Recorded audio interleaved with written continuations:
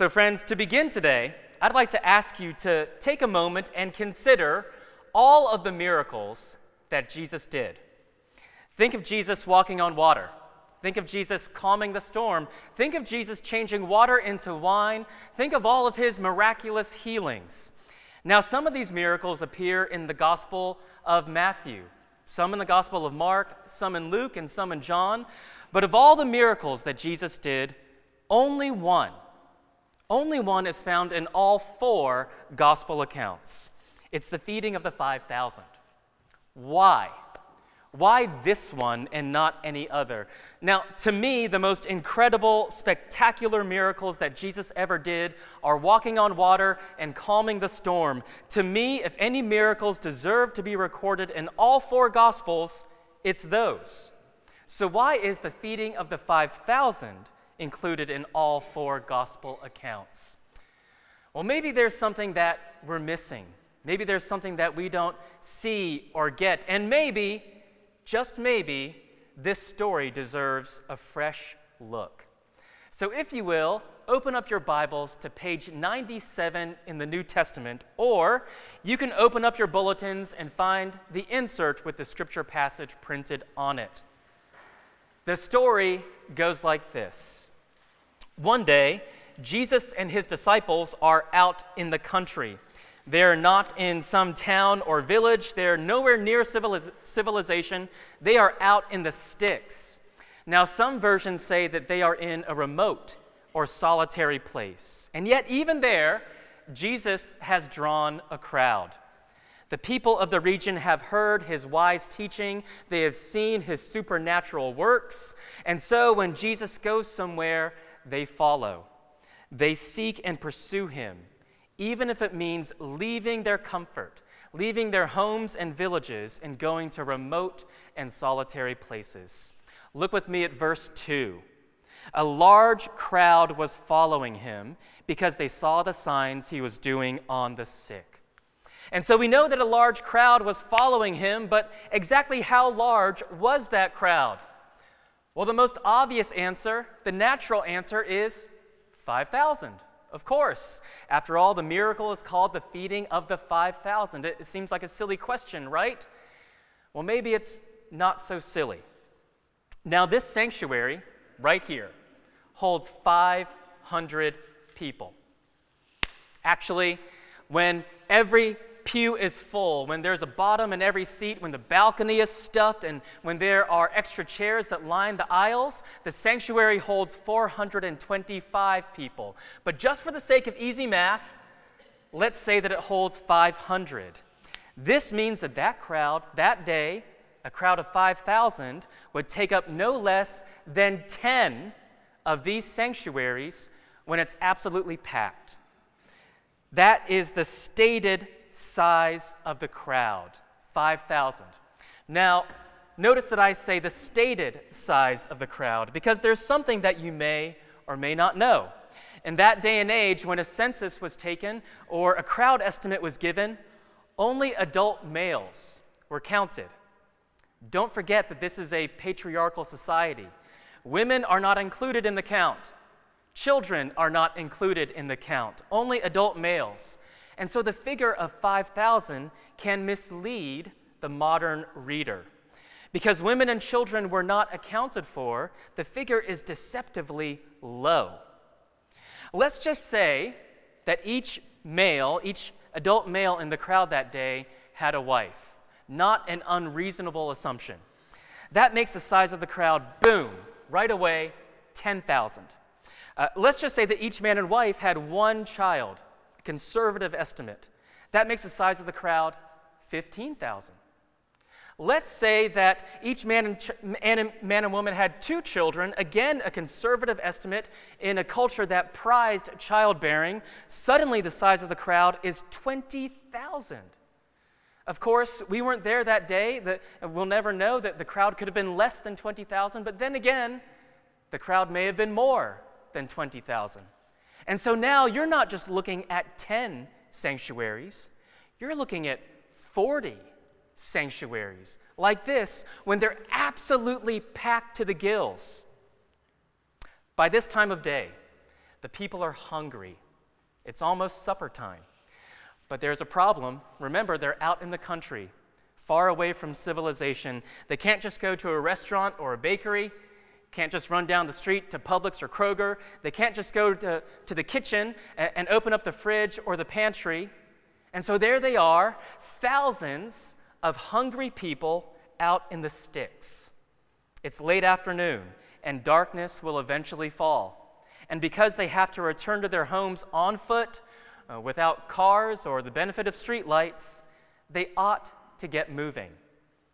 Now, it would make the most sense for Jesus to dismiss the crowd right then so that the people could be on their way. That would be the most practical, conventional thing to do. But of course, that's not what Jesus does. Jesus turns to Philip, the disciple, and says, "Where are we to buy bread so that these people may eat?" "Philip, there are a bunch of hungry people here. How can we satisfy their need?"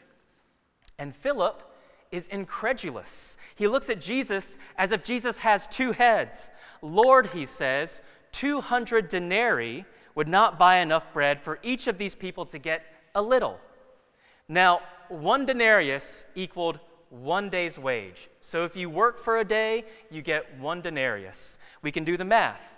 If a single denarius equals payment for 1 day's work, how long would a person have to work to earn 200 denarii? 200 days, of course. Now imagine that person working every single day of the week, all 7 days, never taking a day off. How long would it take that person to earn 200 denarii? It would take over half the year, over 6 months of work. Now imagine that person taking those wages, over half of his annual income, and using all of it to buy food. That would still not be enough for each person in the crowd to get more than a single bite. That's what Philip is saying. "Lord, 200 denarii would not buy enough bread for each of them to get a little." But then someone pipes up. It's a little boy. Boy in the crowd goes up to Andrew, the disciple, and tugs on Andrew's cloak. And the boy shows something to Andrew.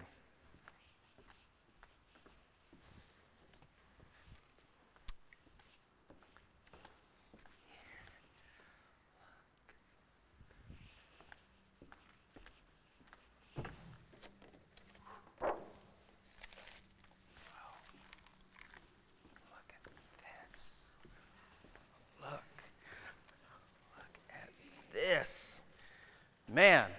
So the boy goes up to Andrew, the disciple, and tugs on his cloak and says, "Sir, I've got something." And he shows them this: bread and fish. Anybody want sushi? Choir, are you hungry? You want an early lunch? So the boy goes up to Andrew and shows him the bread and the fish.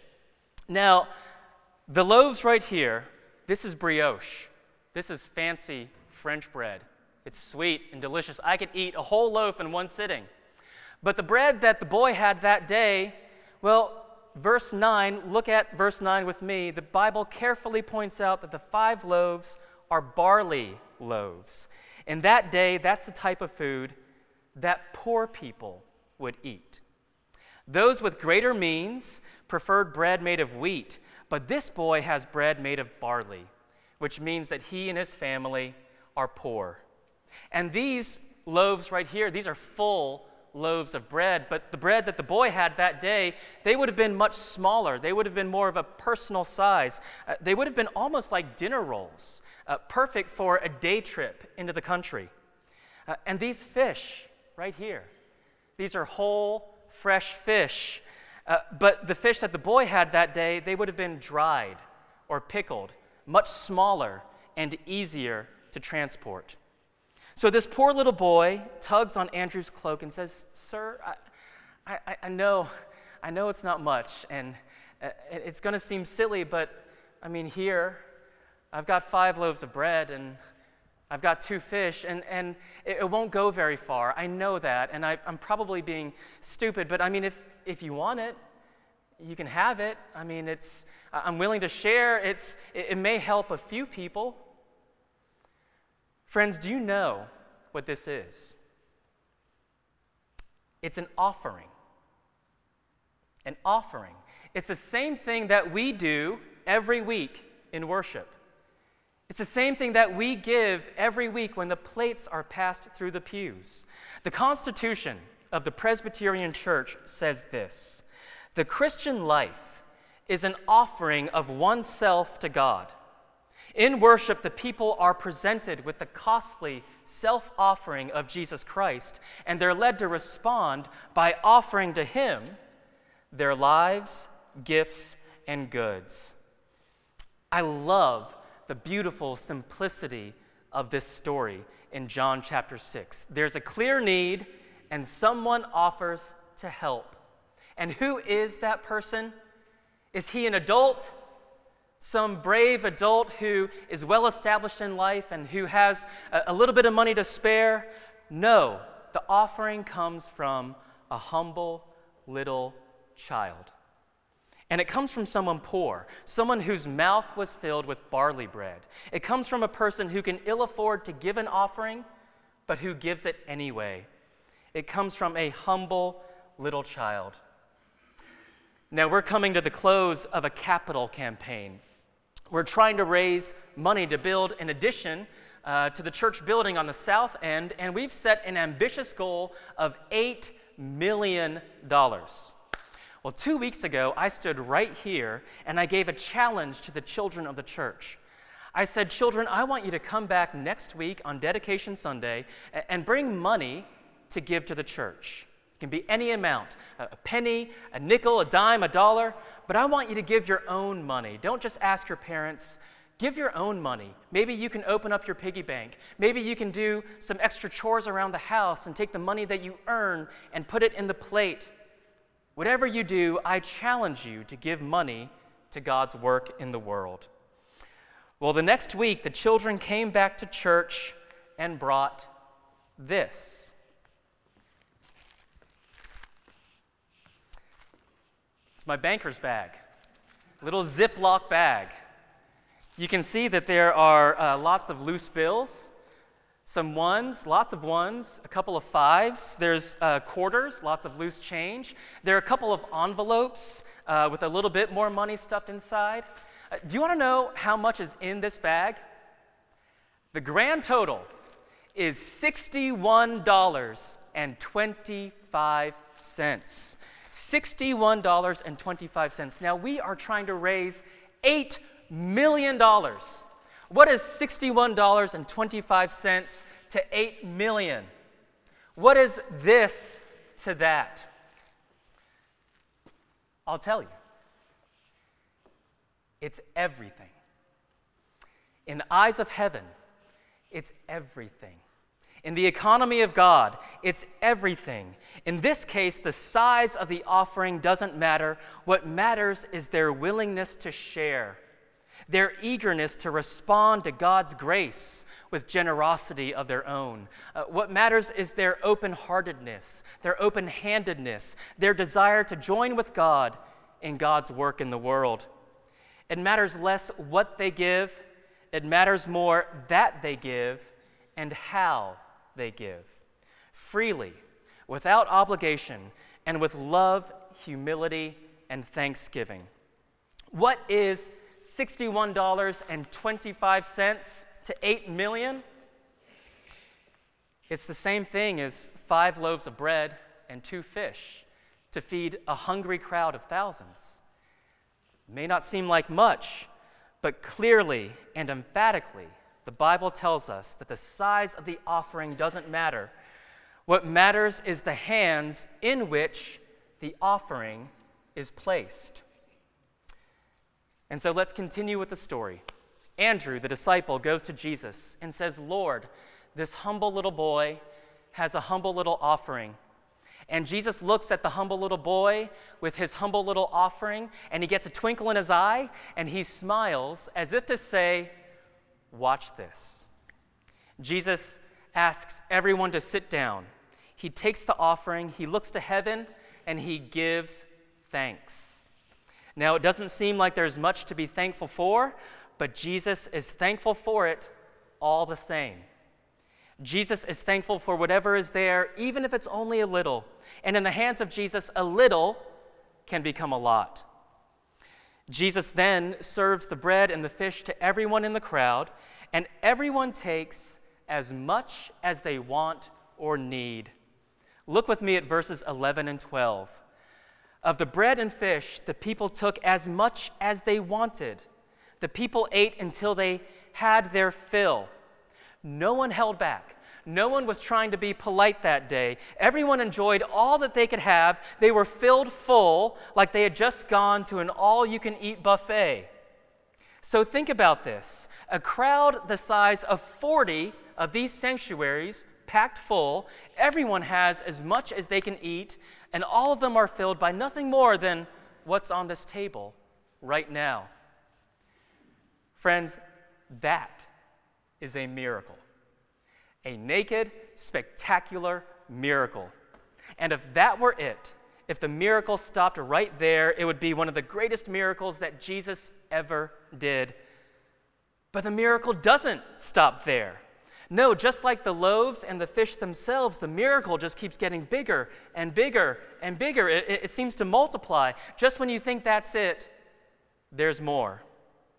Look with me at verse 12. When the people had eaten their fill, Jesus told his disciples, "Gather up the leftover fragments, that nothing may be lost." Amazingly, there are leftovers. Even though there are only 5 loaves of bread and 2 fish for thousands of hungry people, somehow, some way, there's food to spare. And not wanting it to go to waste, Jesus instructs the disciples to gather all the leftover food. They obey, and when they do, we come to verse 13. They gathered them up and filled 12 baskets with fragments from the 5 barley loaves left by those who had eaten. Again, my friends, let me illustrate.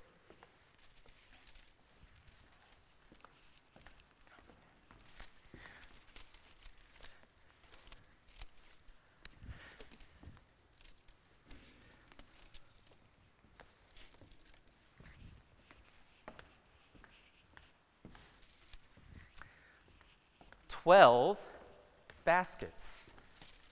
Count them up.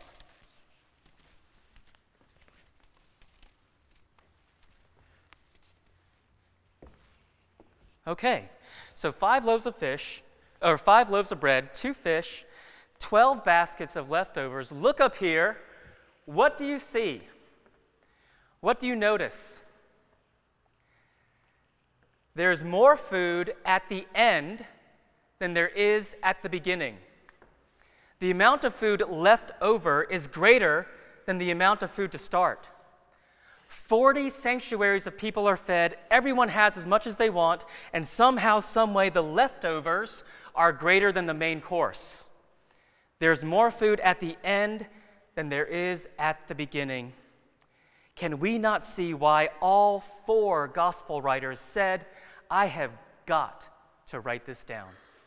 I have got to tell this story"? And I'm so glad they did, because this story gives us so many important lessons. Jesus is not only able to meet our needs, my friends, but he delights in doing so.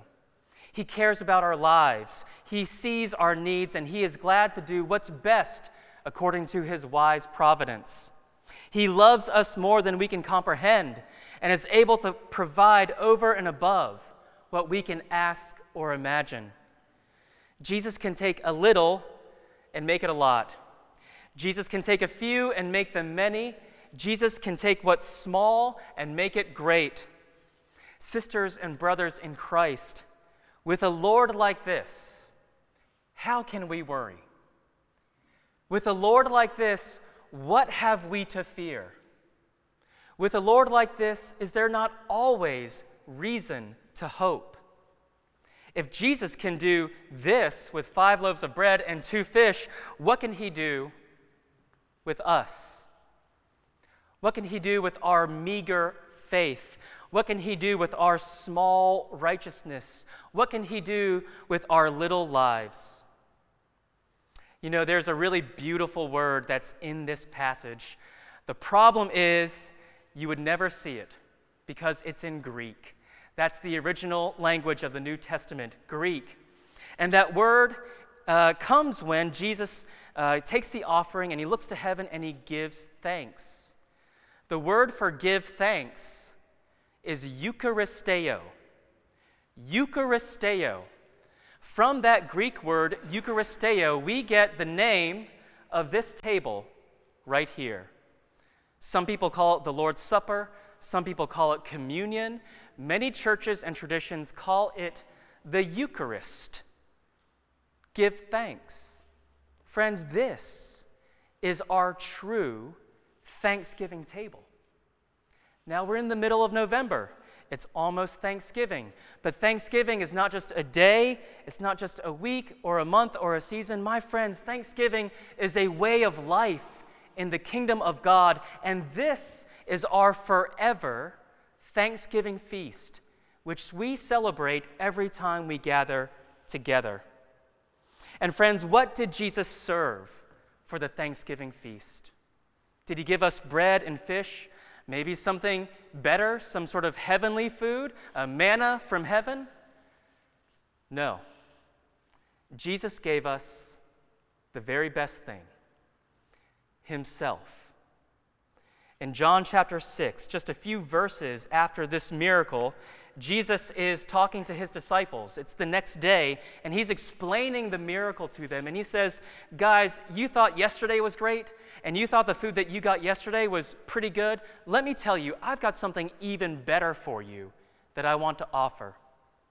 Jesus says, I am the bread of life. Whoever comes to me shall not hunger, and whoever believes in me shall never thirst.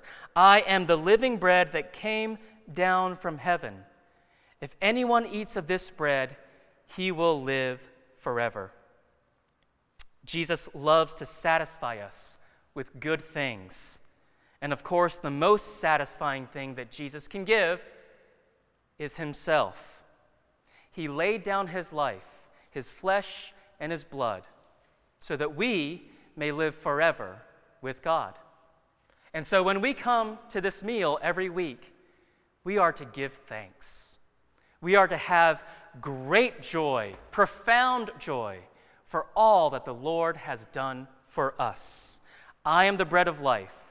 Whoever comes to me shall not hunger, and whoever believes in me shall never thirst again.